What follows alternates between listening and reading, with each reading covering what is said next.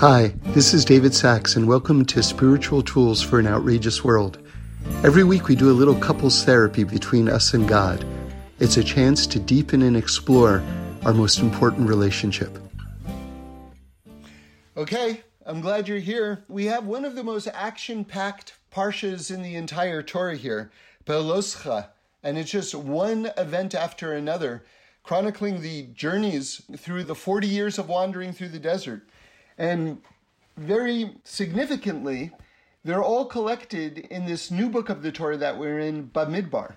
It's translated as Numbers, but Bamidbar means the desert. And it chronicles the mistakes that we made over our time in the desert. You could definitely make a case that it's the most exciting, most fascinating book of the entire Torah, because it's really talking about our journeys through life, you and me. The Torah is forever, and the Torah is constantly relevant, constantly talking about where we are today. As is famously said in the name of the Lubavitcher Rebbe, if you want to know what's going on in the world, look at what's going on in the portion of the week. And so if this is all about journeys, and we know life is all about journeys, and this is all about our mistakes during those journeys, then, we really have to pay special attention. So the Parsha begins, very interestingly, with the menorah. And if you look at the modern state of Israel, or even ancient coins, this symbol that the Jewish people seized on to represent themselves is the menorah. And at a very simple level, you can say that the Jewish people have been commanded to be a light unto the nations. And so the menorah is actually very representative of that. But there are a lot of other things that we could have picked other than the menorah. And so why the menorah exactly? Reb Tzadok says that we are the children of prophets. And so even though, technically speaking, prophecy doesn't exist in the world anymore, nonetheless, there's like a taste of prophecy. And so if the Jewish people decide on a certain practice, and it takes root among the Jewish people, and it's rooted in Jewish law, and you see that it perpetuates through the generations, then there's something to it, and it should be taken seriously. Now, it doesn't have the status of law, but nonetheless, there is a depth to it that has to be respected and ideally kept. And one of the commentators pointed out, I don't know who, but something very fascinating, which is that if you take the letters of the word Hagim, if you rearrange the letters, it spells Gehenim. Gehenim, of course, is translated as hell. Now, Jews don't have hell, but we do have this sort of intermediary period that the soul travels through after it leaves the body till it arrives in Shemayim, in heaven. And it's a purification process. And every soul passes through it, by the way. So the righteous just zip through it, but they go through it. And others spend more time in it, but it's meant as a cleaning, basically. It's a purification. So the idea that the word minig, or minhagim, and Gehenim should have a correlation is very, very interesting. And what I learned from that connection is not that, if you don't keep this custom, you're going to burn in hell. I don't think that is the teaching here. I think it's that, hey, minhagim should be taken seriously. I think that's the message. And so anyway, we have this idea that we are menorahs. We chose that upon ourselves. So why? Why is that so resonant? And what I'd like to suggest is, I can only give you part of this teaching, sadly, but I can give you enough of it that you can see the truth of it. And it's from the Vilna Gaon, and I pledge to learn the entire teaching. I've actually gone over it a couple of times, but for some reason it hasn't stuck to my brain fully yet. But it is this teaching that actually blows me away, and I love it. And let me share the following with you. If you look at the instructions of how to make the menorah, it's actually very, very complicated. In fact, it's so complicated that when God explained it to Moshe, Moshe couldn't figure out how to make it. Not only that, but the Medrash in Tanchuma says that God showed him a visual, a menorah on fire, and Moshe still couldn't figure out how to make it. Now we're going to delve into what that means exactly, at least one level of it. But the point is that the different parts of the menorah are very, very complex. And one of the primary things is they had to be made out of one solid piece of gold. So how to construct all of these various particulars and the exact number of all of these different particulars while making it out of one solid piece of gold was very, very difficult.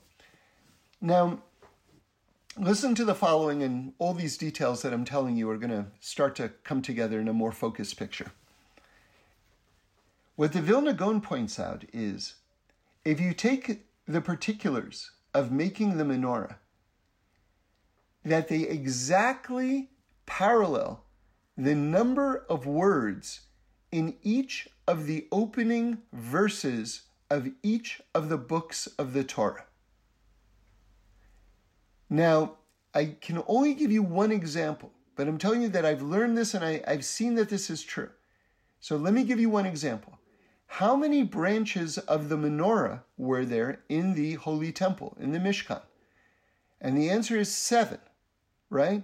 If you were thinking 8, that's the Chanukiah. That's for Hanukkah.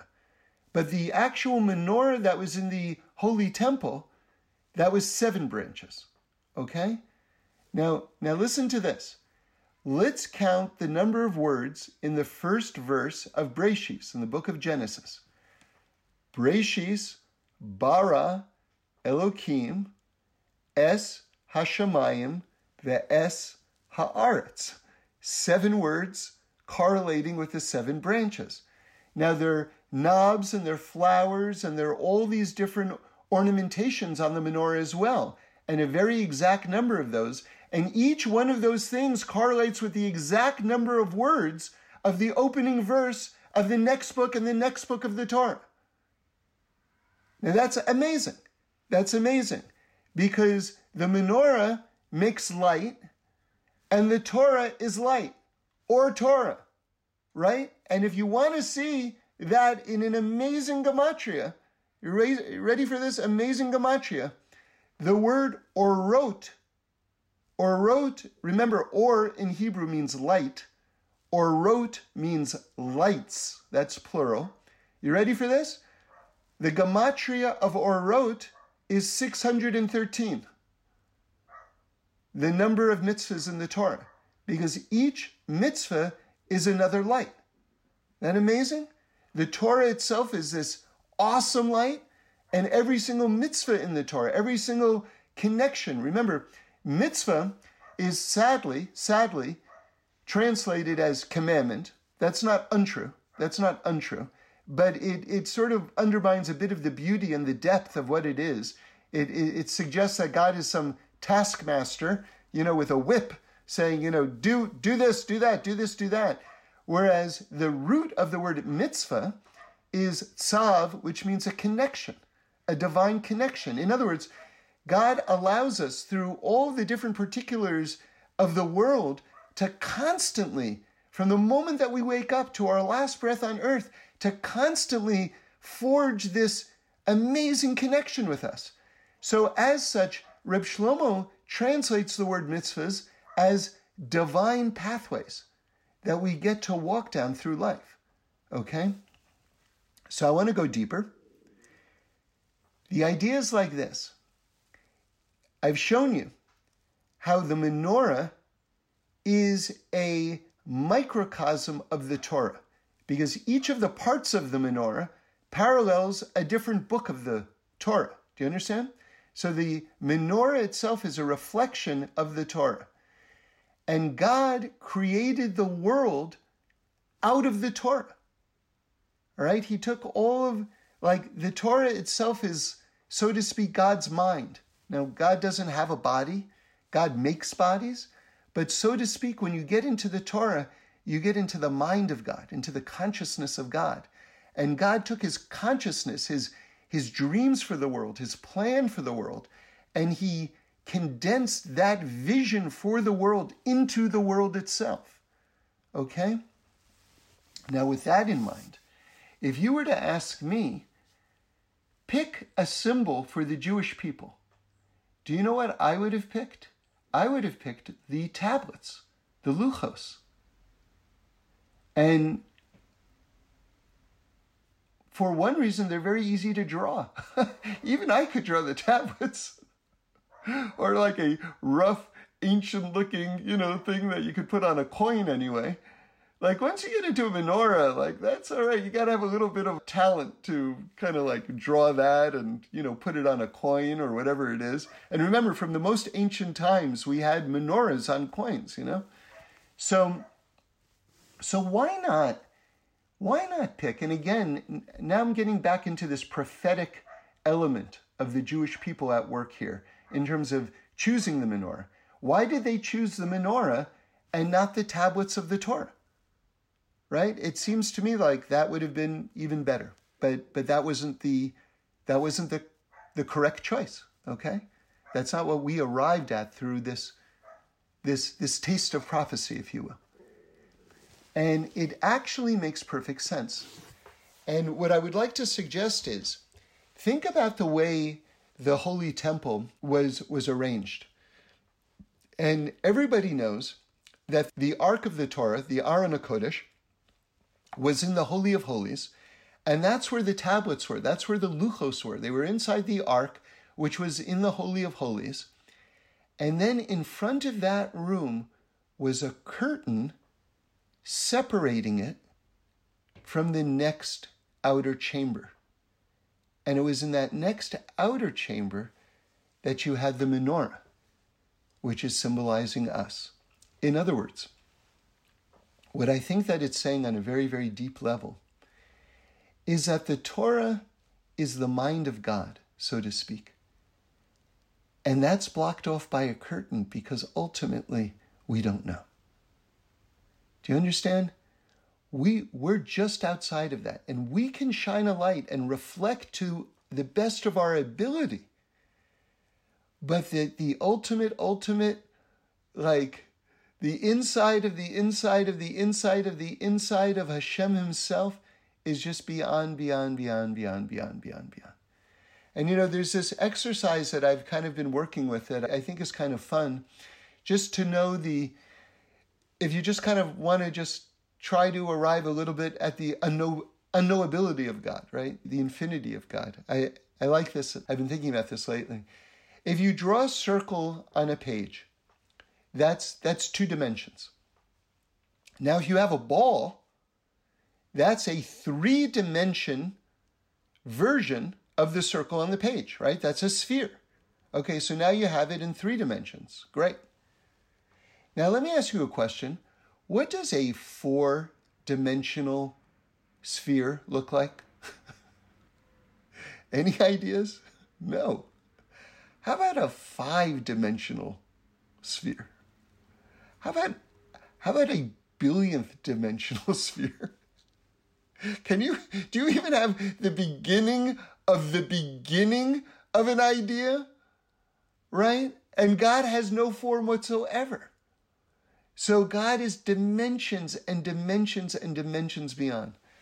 And it's very important. I always try to communicate this because this is one of the most important teachings. When we're speaking about God, our hallmark prayer of the Jewish people, this is supposed to be on our lips as the last thing that we say before we go to sleep at night. And if a person is especially blessed, the last thing they say before they leave this world. Okay, and that's Shema Yisrael, Hashem Elokeinu, Hashem Echad, right? Talking about the oneness of God. So when we say that God is one, and what does that mean exactly? So one thing it means is that the whole world belongs to God. But one of the nice explanations, and I'm forgetting who said this exactly, but one of the great rabbis, that it means that God is unique. That's what it means. Hashem Echad, one. God is one. It means God is unique. Now, what does unique mean? Unique means that there's nothing that you can point to in this world that's a version of God. In other words, many of us mistakenly think that God is a bigger, stronger, smarter version of us. But no, there is nothing that you can point to in this world which is a parallel to God or a likeness of God.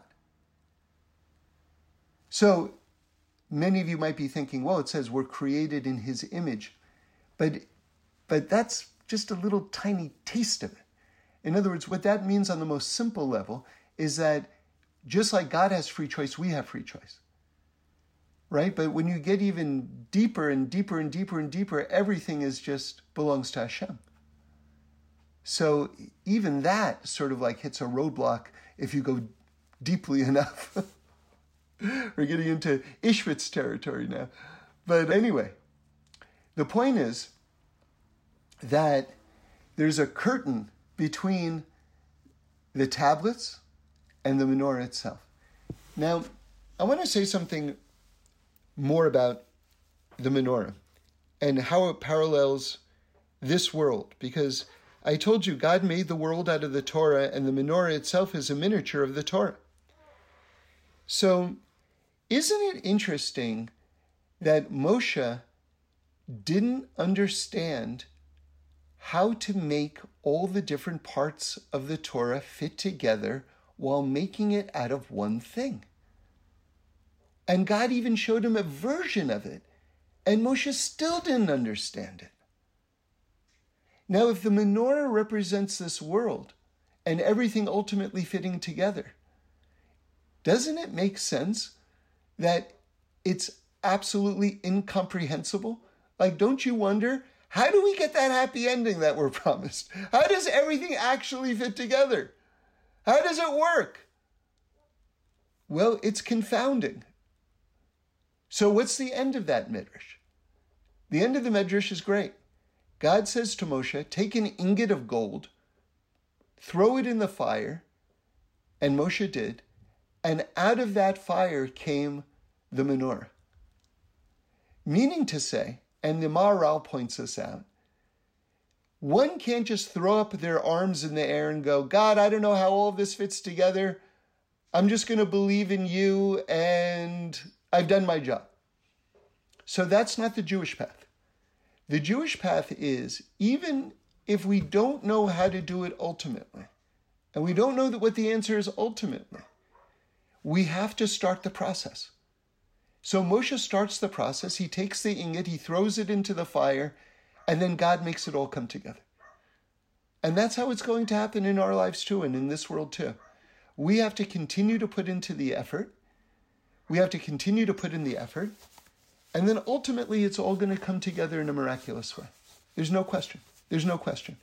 And the fact that we don't necessarily understand how it's going to happen is not a contradiction. It's not a contradiction at all. So we just have to stay the course. So I want to say something more about us and the menorah, okay? Because these connections are very, very deep and they're ongoing, okay? The menorah itself, you see, ultimately, the only thing that exists is God, right? When we say at the end of Aleinu, the first paragraph, we say, Ein od, there is no other, or Ein od milvado, there is no power other than God. In the deepest understanding, what that means is the only thing that exists, period, is God. And in the deepest way, what's going on in this world is this ongoing conversation that God is having with himself. So it's mind-blowing. It really is mind-blowing that we somehow get a chance to play a role through our own free choice in this epic drama that's unfolding in front of our eyes, right? So if you want to look at it in terms of the oneness of God, God fills this entire world, but he exists dimensions beyond this world simultaneously. And that's kind of the point that I was getting at before. And this is sort of like a very bedrock idea. Believe it or not, it's heresy. It's actually heresy within Jewish thought to say God equals the world and the world equals God. I believe Spinoza got into a lot of trouble by espousing something very similar to this idea. And on the face of it, it sounds like a very enlightened spiritual idea. You want to say that the world is filled with godliness. Like, what's the problem with that? Well, there isn't a problem with that as long as you add part 2, this next thought, that God fills the entirety of the world and exists dimensions beyond the world. Okay, that is the key point. That is the key point. And for you to have a Jewish view of the world, you must have both of those ideas together. Okay. So with that in mind, in terms of the composition of this world, and we're not talking about the composition of God because we can't describe God. We can't even begin to describe God. But in terms of the composition of this universe, we can say that it's made out of light, L-I-G-H-T. Right? There's this divine light, this divine energy that ultimately becomes the material universe, right? In this E equals MC squared Einsteinian way where this light, which is energy, becomes mass. But it's all ultimately light. And since God made the world out of the Torah, isn't it great, again, this gematria, that the word orot, lights, is 613? Because the world is made out of the Torah, right? That's why, by the way, you've got these phenomenal connections, which, if you think about it logically, make no sense at all. Like, for instance, the Torah says, if you give tzedakah, it will rain. Well, what does me giving this guy $10 have to do with a cloud coming over and opening up over my crops? But you see, if the world is actually made out of the Torah, all of the mitzvahs and all of nature and all of our activities are wired together in this very coherent model that the Torah presents to us. So it makes ultimate sense. But the point is this. The world is made out of light, and the menorah, which in its construction parallels the structure of the Torah, right? The menorah itself, you ready? Does not give off light. Okay. Probably didn't think that thought was going to end that way. The menorah is just a piece of furniture. But now here's the super cool part. You ready for this? We have to light the menorah. By using our free choice, we make the menorah, which is a microcosm of the world, emit light. We make it shine through our lighting of the menorah. And there you see a very wonderful view of what it means to be a human being in this world, right? Through your free choice, you bring light into this world. And now I want to just mention this again because this is just such an important idea. I really want everyone to hammer this thought into your head. The Kotzker Rebbe famously asks, where is God? And, you want to just raise your hand and I know, God is everywhere. But the Kotzker gives a much deeper answer than that. He says, God is where you make a place for him. You see, God is everywhere.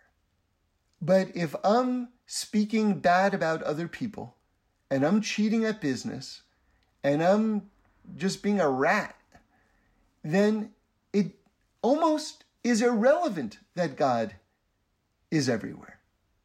Because God himself chose that his ultimate revelation in this world will be through our collective actions. Let me say that again. God himself chose, even though God is everywhere. Now think of the menorah now. Think of the menorah. Even though God is absolutely everywhere, God chose that his ultimate revelation in this world will be through our actions. In other words, that's the lighting of the menorah. The menorah itself doesn't give off light, but through lighting the menorah, we, through our actions, can give off light. And that's, I think, a very exciting parallel. And now I'm going to say one last thing on the menorah, for now anyway, which is that, how does it give off light? Well, there's a little bowl, and the bowl holds the oil, and then you put a wick in the oil and you light it and it gives off light. Okay, it seems pretty straightforward. But can I ask you a question? What if there's a hole in the bowl? Then the oil doesn't stay in the bowl, does it? So those bowls are called kelim. It's a kli. Now, as the Magali Amukos points out, the word kli, which means vessel or bowl, if you will, kli is spelled Chaf Lamed Yud, which stands for Kohen, Levi, Yisrael. Meaning to say, when there's togetherness among people, then you have a vessel. If you don't have togetherness, achdut, if you don't have togetherness among people, you can't hold the oil to make the light. Do you understand? In other words, when do we make light? We make light when we're together. We have to be together, which means you have to get along with people. It's not a small thing. It's not like, oh, you know what? That's your problem, and this is the way I am. And if you can't accept me for who I am, that's your problem.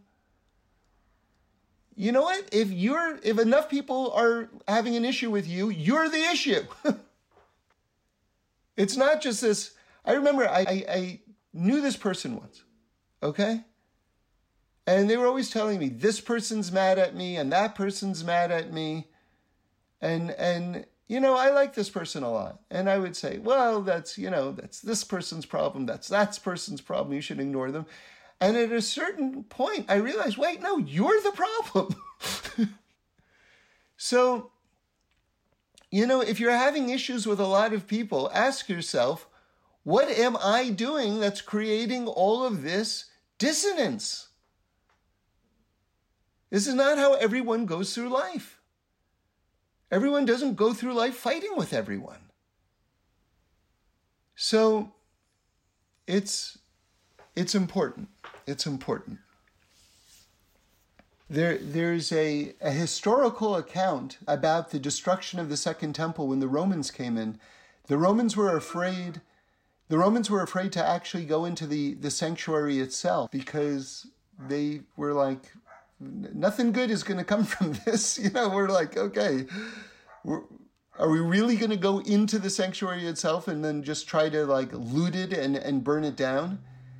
So they arrived at a plan, basically. These are the frontmost troops that were going to destroy the Holy Temple, which they did do, by the way. And they said, well, if we get a Jew to go in before us to begin the looting process, then God's judgment, anger, whatever it is, will go on him and will be spared.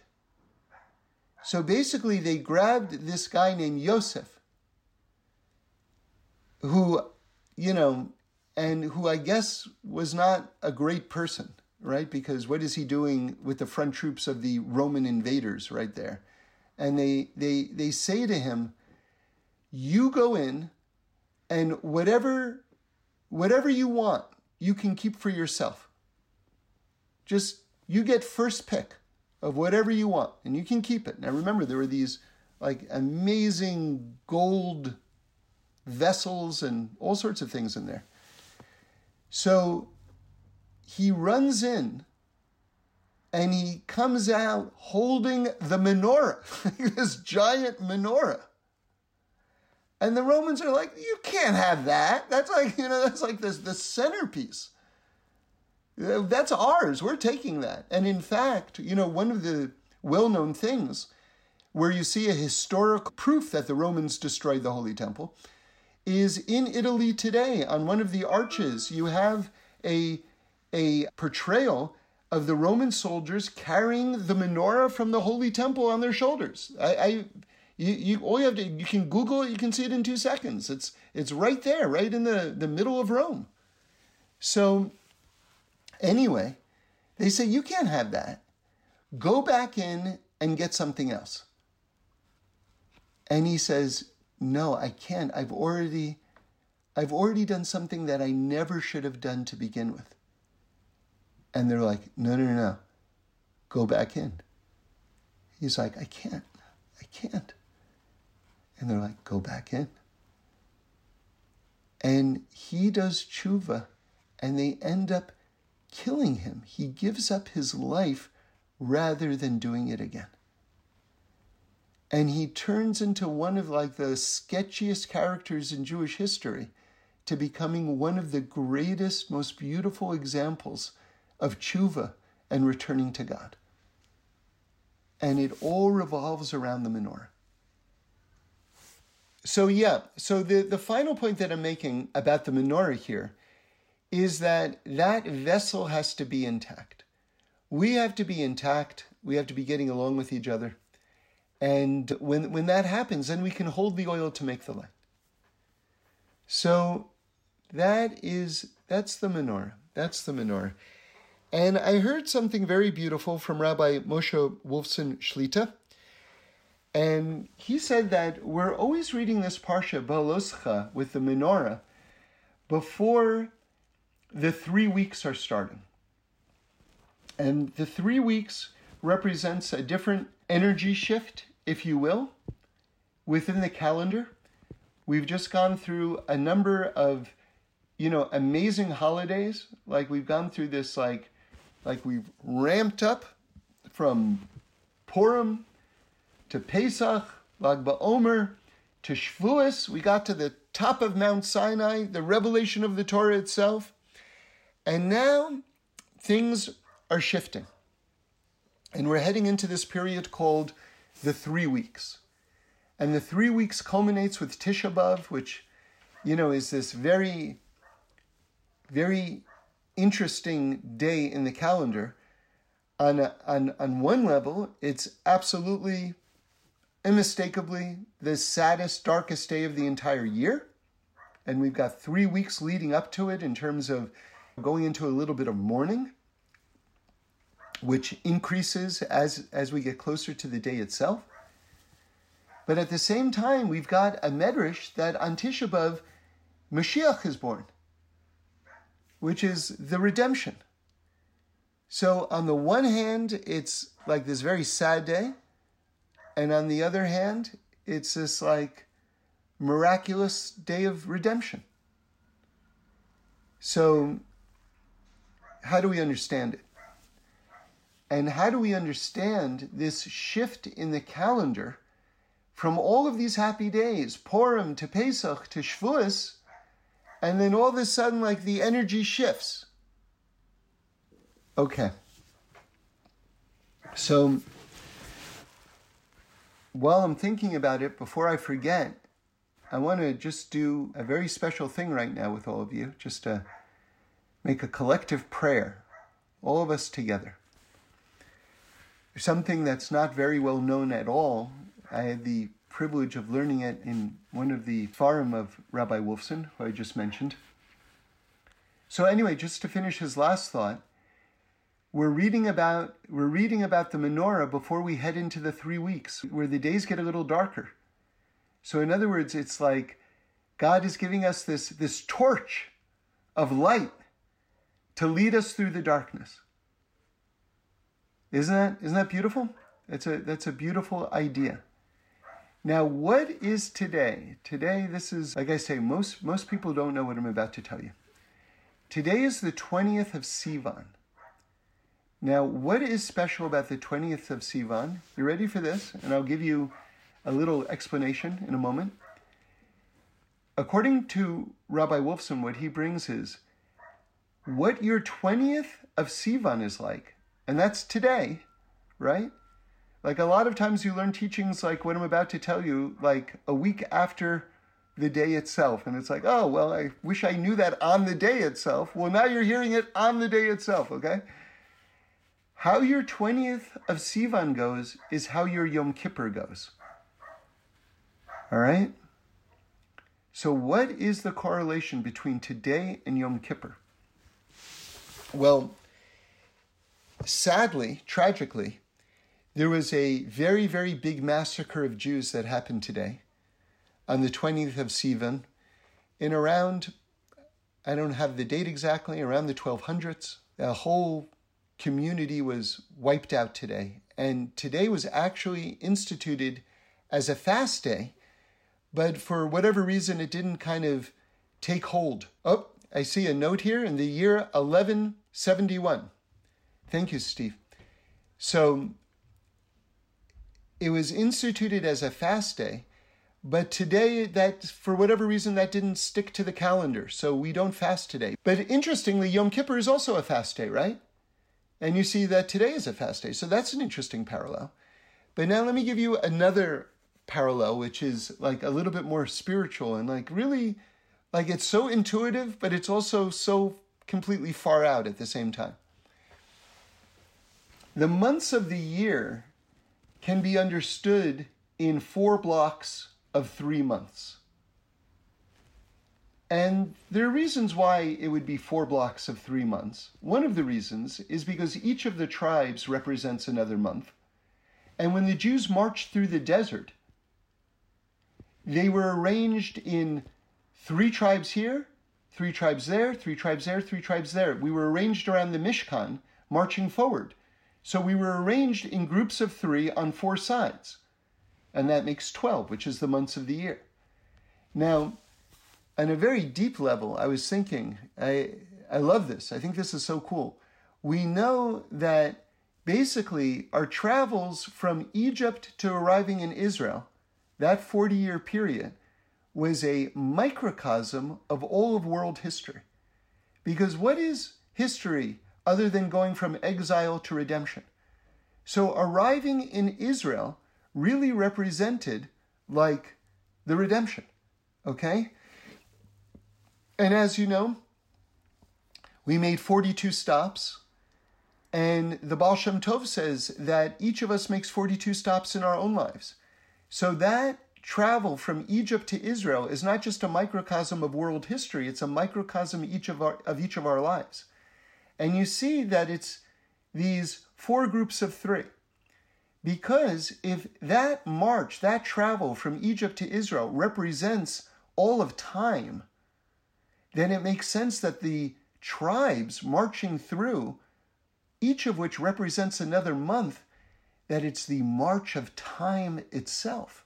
It's not just the march of the people entering Israel, it's the march of time arriving at the era of redemption. I hope you followed that. That's super cool. Okay? So now with that in mind, that as a little bit of a background, we see, okay, so the calendar is 4 groups of 3-month packets. Well, the summer months are one of those 3-month packets, okay? Meaning to say, Tammuz, Av, and Elul, those 3 months is one group. Now listen to this. If you go 10 days past that, right, you have Tammuz, Av, and Elul. The next month is Tishrei, right? So if you go 10 days past that clump, you arrive at Yom Kippur. And if you go 10 days before that clump, you get today, the 20th of Sivan.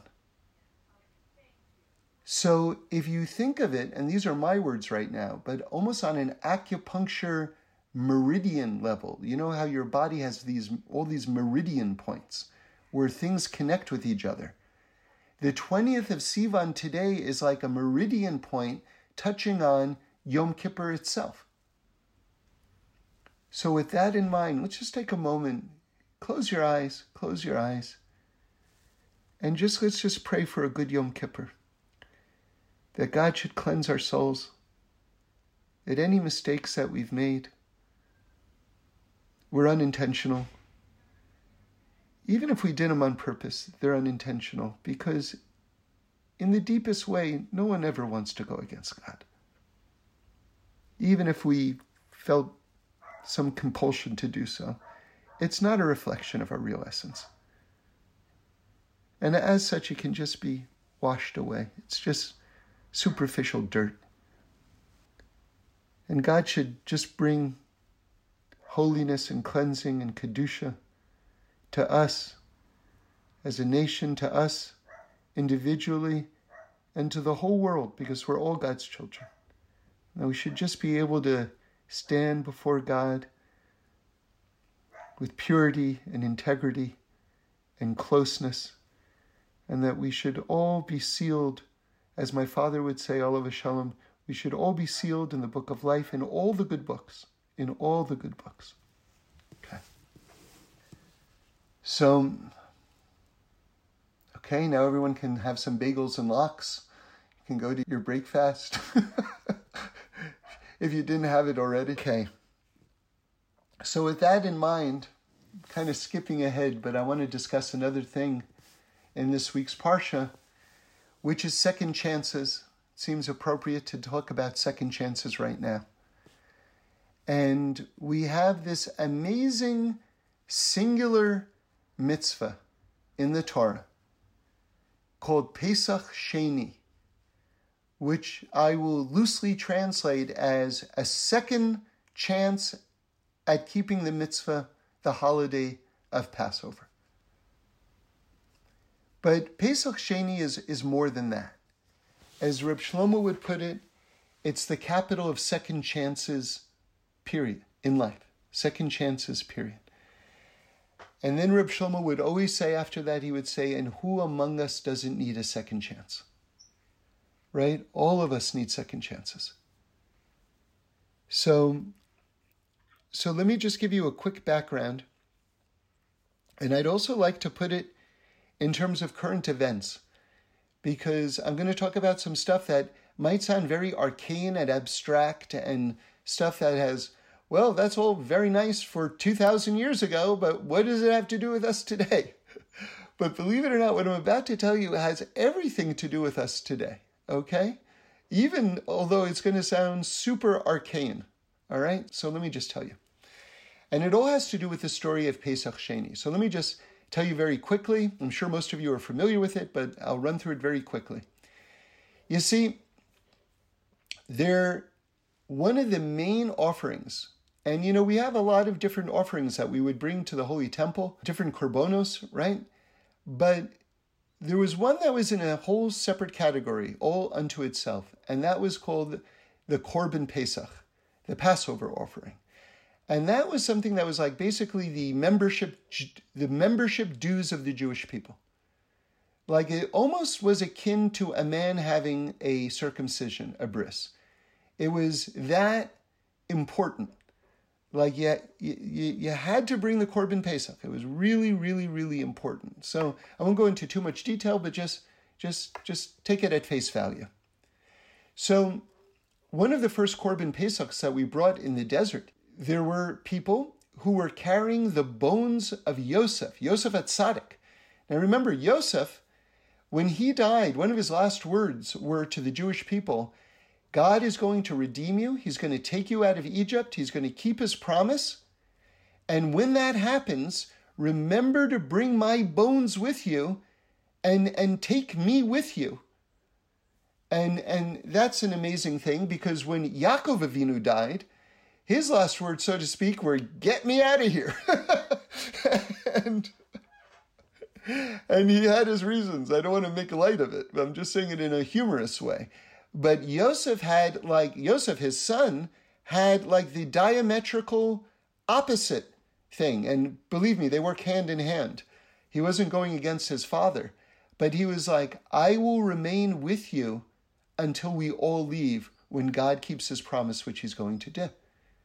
And sure enough, God kept his promise. And sure enough, Moshe, no less than Moshe himself, took it upon himself while everyone was making their final preparations to get the bones of Yosef, which was not a simple matter, because the Egyptians had buried them in a metal box on the bottom of the Nile. So there's all sorts of midrashim and super cool, explanations of how Moshe got the bones of Yosef, but he did, and he took them out, and there were people assigned to carry the bones of Yosef as they marched through the desert. Now, believe it or not, when we say, why did the sea split? Well, most people would say, Moshe, take your staff in your hand and raise up your arms, and that's going to split the sea. Seems pretty straightforward. But if you actually look in the Talmud, there are different explanations in addition to that why the sea was split. And one of the explanations is the sea saw the bones of Yosef. And the way it's explained is the sea said, Yosef, you were put to the greatest tests of temptation, and you were able to resist your human nature to overcome them. And the sea said, if you could overcome your nature, I will overcome my nature. And the sea split. So, amazing, amazing. Anyway, there were the people who were carrying the bones of Yosef, and we had this idea, and now we're getting to the arcane idea that I referred to a little bit earlier. We have something called tumas mes. That's Hebrew, tumas mes. That means the impurity of death, and it's a ritual state. And if someone comes into contact with a dead body, they can't bring an offering to the Holy Temple. In fact, they can't even enter the Holy Temple until they get this off of them. And there's a purification process. They go to the mikveh, and they have the ashes of the red heifer on them, and you get over this, and then, you're back to normal. Okay, fine. Well, believe it or not, according to Jewish law, every single person alive today, including you and me, everyone in the world, has this status of being tamei mes. Because the impurity of death is such that there's some levels of impurity where after, say, 3 people come into contact, the person who's the carrier of it, so to speak, touches this person who touches that person, and then it disappears. Because it doesn't have that crazy degree of potency to it. So it kind of just fades away. But not tumas mes. Which means every single person in the world, at some point, has touched someone who's touched someone who's touched someone who's touched someone who's touched someone throughout all of the generations. And so we all have this status. Now, I'll connect this to current events in a moment, because you'll see how this is actually a very relevant thing to the front page of newspapers today, surprisingly. But one second, hold off on that. Let me finish the first thought first. And that is, the people carrying the bones of Yosef were not allowed to bring the Korban Pesach, this all-important offering, because they had contact with the dead. Okay. And they said to Moshe, what do you mean we can't bring the Korban Pesach? It's not fair. And Moshe says, wow, that's a really good point. Let me ask God. And this is one of those places where you see the wild closeness that Moshe had with God on an ongoing basis, not just when he got the Torah at Mount Sinai, but on an ongoing basis. Moshe asks God, and God says, they're right. We're going to make a whole separate holiday called Pesach Sheni, the second Pesach. 1 month from today, anyone who is, for whatever reason, couldn't bring the Korban Pesach will get a second chance 1 month from today. Now, I would ask you to think about that for a moment, to understand the utter uniqueness of this. Have you ever heard anyone say, hey, let's go out for lunch today? No, I can't. Why? Oh, because it's 1 month after Yom Kippur and I forgot to fast on Yom Kippur, so I'm fasting today. It's like, nice try, buddy. You can fast. The fast will be beautiful, but it's not the same as if you had fasted on Yom Kippur. You should have fasted on Yom Kippur. That's really important. Right? Or did you ever like run into someone who's like, it's the 15th of the month of Cheshvan, and it's sort of like you knock on their door and it's like, 1 second, I just have to finish benching lulav and esrog. And it's like they're shaking the lulav and esrog. Yo, my friend, you're 1 month late. What are you doing? It doesn't exist with any other mitzvah that you can do it 1 month later, that there's a makeup period for it. So just understand the extreme uniqueness and specialness of this. And I was thinking about it, and I'm sure you could probably come up with a better answer than this, but I'll just tell you what I came up with. Why by the Korban Pesach? The Korban Pesach is saying, thank you, God, for taking us out of Egypt. And you know what? We're leaving Egypt every single moment. Don't just think we leave Egypt on the 15th of the month of Nisan. We're leaving Egypt every single moment. That's why we're talking about leaving Egypt in our prayers all of the time. If you actually look in the prayer book, it's all over the prayer book. We keep on talking about leaving Egypt. Why? Because we're still leaving Egypt. That's why. So in other words, we're living with that idea in the most tangible way. So perhaps on one level, that's one of the reasons why we still have this ability to say thank you, God, for taking us out of Egypt. Because it's so manifest in our lives on a regular basis. Okay, so I'm going to get back to some of the implications of that story that I just told you, them asking Moshe what that means and what that means to us in our daily lives. But let me just double back and talk about how this idea of being tamei meis, having the impurity of death on us, in terms of the Jewish law, what that means exactly, right? And by the way, it's a spiritual condition. This is not a hygiene thing. You know what I mean? Like, people get freaked out. What does that mean exactly? It's a state of spiritual purity that we're talking about. Our souls are so much bigger than our bodies. Our bodies are these like tiny little physical things that are overlaid over our giant, massive souls, So there's a lot going on in terms of our spirituality that's very relevant to us. But when you talk about these levels, it gets a little bit abstract, but it's very real and very relevant to us, is my point. So how does it relate to us? Well, the Temple Mount.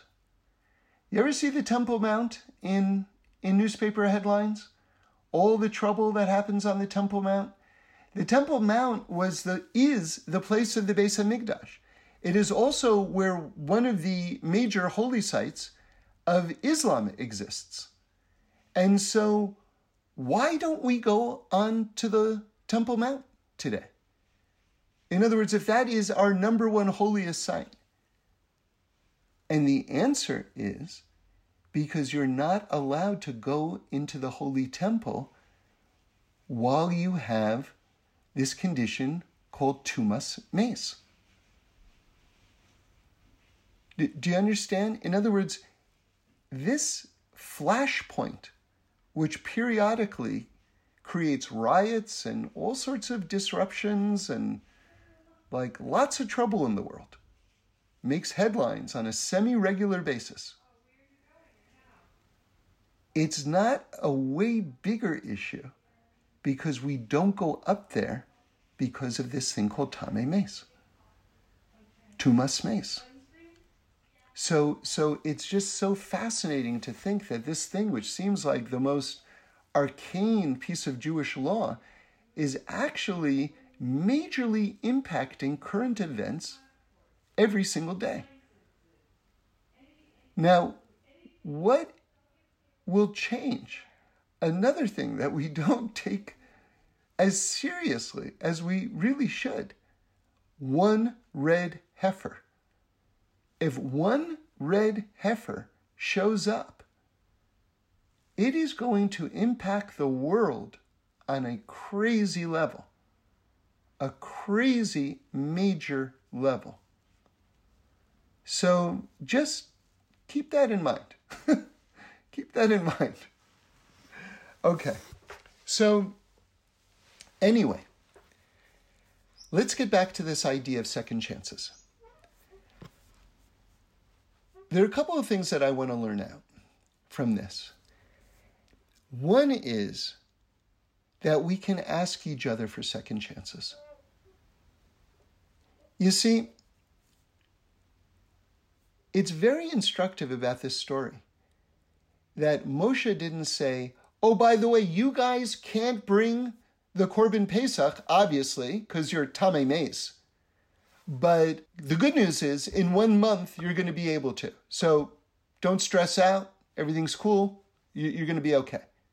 That is not how the story happened. It happened because the Jews themselves said, God, what do you mean we can't serve you in this way? We want to serve you. You see, that in itself we shouldn't take for granted. Because if I told you, hey, guess what? You don't have to do this. You don't have to do this mitzvah. A lot of people's reaction is, great, I have to catch up on emails. Or, I've been wanting to see the new Doctor Strange movie. I can fit it in then, right? Or I am so exhausted. I really have to catch up on my sleep. So let's not take for granted the idea that the Jews' reaction was like, what do you mean I can't bring the offering? I want to bring the offering, God, because I want to be close to you. Like, that's a very, very beautiful thing.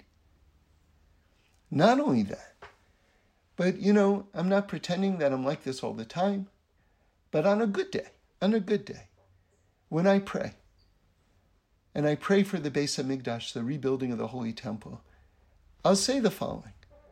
I'll say, Hashem, you gave us these mitzvahs. This is your will. Let us do your will for your sake. Allow us to serve you in this way because you gave us these mitzvahs and we want to do what your will is. And the fact that we asked at all. And now we're getting a little more personal, a little deeper. A lot of us, after we miss an opportunity, whatever it is in life, fill in the blank, we fall into depression or self-loathing, self-hatred. How could I have done that? Why didn't that happen for me? How could I have messed that up? I blew it. And we're so imprisoned by our negativity that we can't even arrive at the idea of asking for a second chance. So let's appreciate what it means not just to receive a second chance, but to ask for a second chance and to feel worthy to receive a second chance.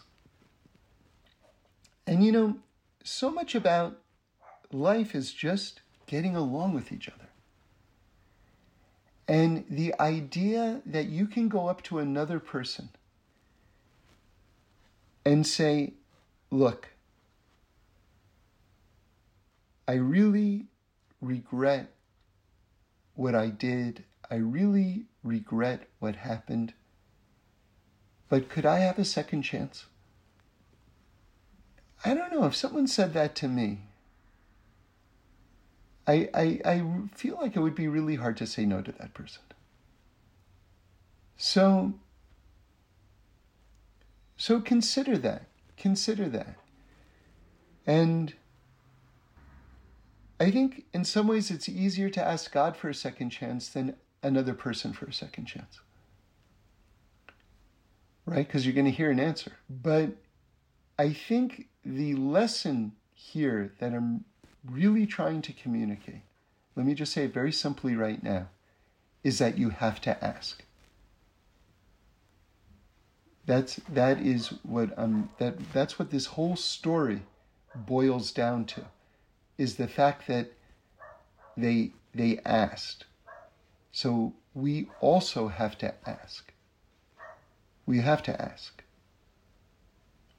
So we're going from Tu B'Shvat to Purim to Pesach to Lag BaOmer to Shavuos. It's all just happy day after happy day. And then, like there's this hard left turn.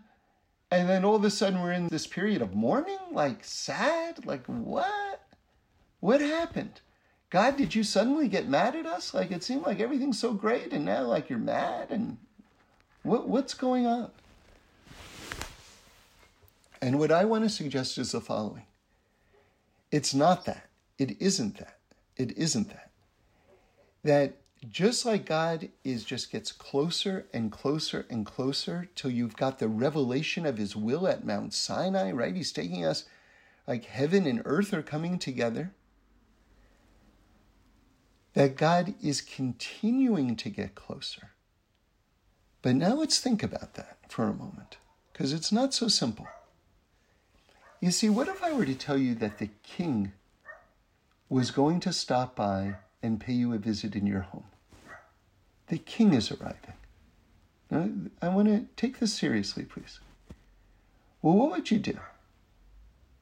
I'll tell you what I would do. I would make sure that the house was clean. I would make sure that the floors were swept, the books were put away, the dishes were not in the sink. I would make sure that the house was in order. That's one thing I would do. I would make sure that I was clean, that I was respectfully dressed. Those are the basics anyway. I mean, the king is coming into my house. So I want to apply that to what is going on right now. You see, there's this thing called din.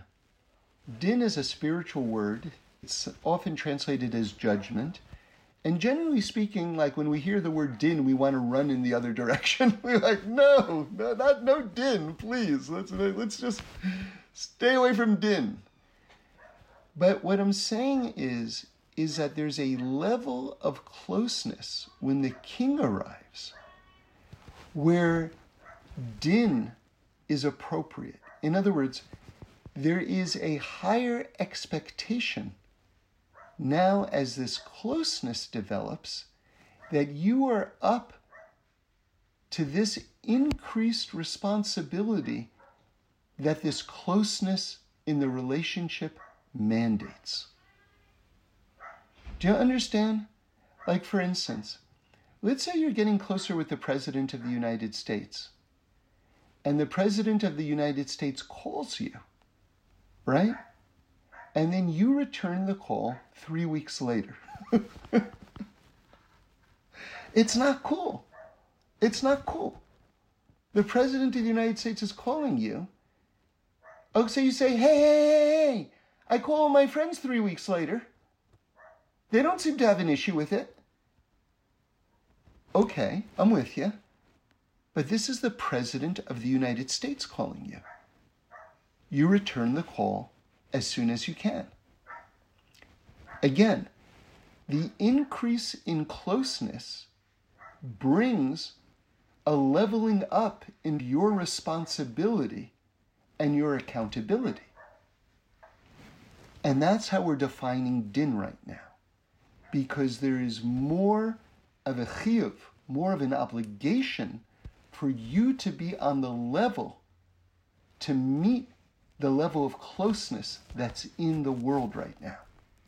Is that clear? Am I communicating? So it's not, let's revisit this mind-bending thing that everyone has an issue with, okay? It's not, hey, Tu B'Shvat, Purim, Pesach, Lag BaOmer, Shavuos, all of a sudden we're in this, like, other period? Like, what happened? It's not that. God didn't run away. God didn't turn away. God is continuing to get closer. But now that God is getting closer, the ball is in our court for us to up our game.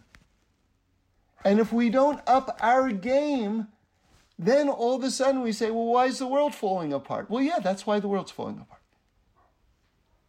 So now let's make it super practical right now. What does it mean to up your game? And can I just go back to what we said to begin with? Let's get along with each other. Let's make sure that we're getting along with each other. Because all of these issues, the rabbis already explained to us, are because we're hating each other for no reason. So let's start there. Let's make a special effort starting now to make sure that we're getting along with each other. And if we see a pattern of dissonance with multiple people, let's look in the mirror ourselves and ask ourselves, what can I be doing better? What can I be doing better? So that when the king arrives and he knocks at our door, like in Shir Shirim, right? That we're there to open it and that embrace takes place. In the midst of trying to deal with the question of where is the benevolent God in the 5 years of the Shoah, can you help me with that a bit? Well, every answer to that has to begin with we don't know. So we don't know. I mean, that's how we begin and how we would begin any answer to that. There was some divine workings that were going on, and stay tuned. Stay tuned. After 120, we'll get an answer, but we can't give an answer. And to me, I'll just speak personally. To me, there's something healing about that we can never know. And yet to know that we exist in good health and blessing in a world with a God who still exists and who's still running the world, and it's the same God who created the universe and who gave us breakfast this morning. And we don't know, but God is still here taking care of us and blessing us in so many ways. I know that there is an answer, and I know that there is something that was constructive about it, but I'll never know what it is. And, that feels like the best answer for me. Thanks for listening. We do this every week, so join in again next Sunday for a new podcast where we explore the amazingness of life. And review us and send in any comments or suggestions. I'd love to hear them.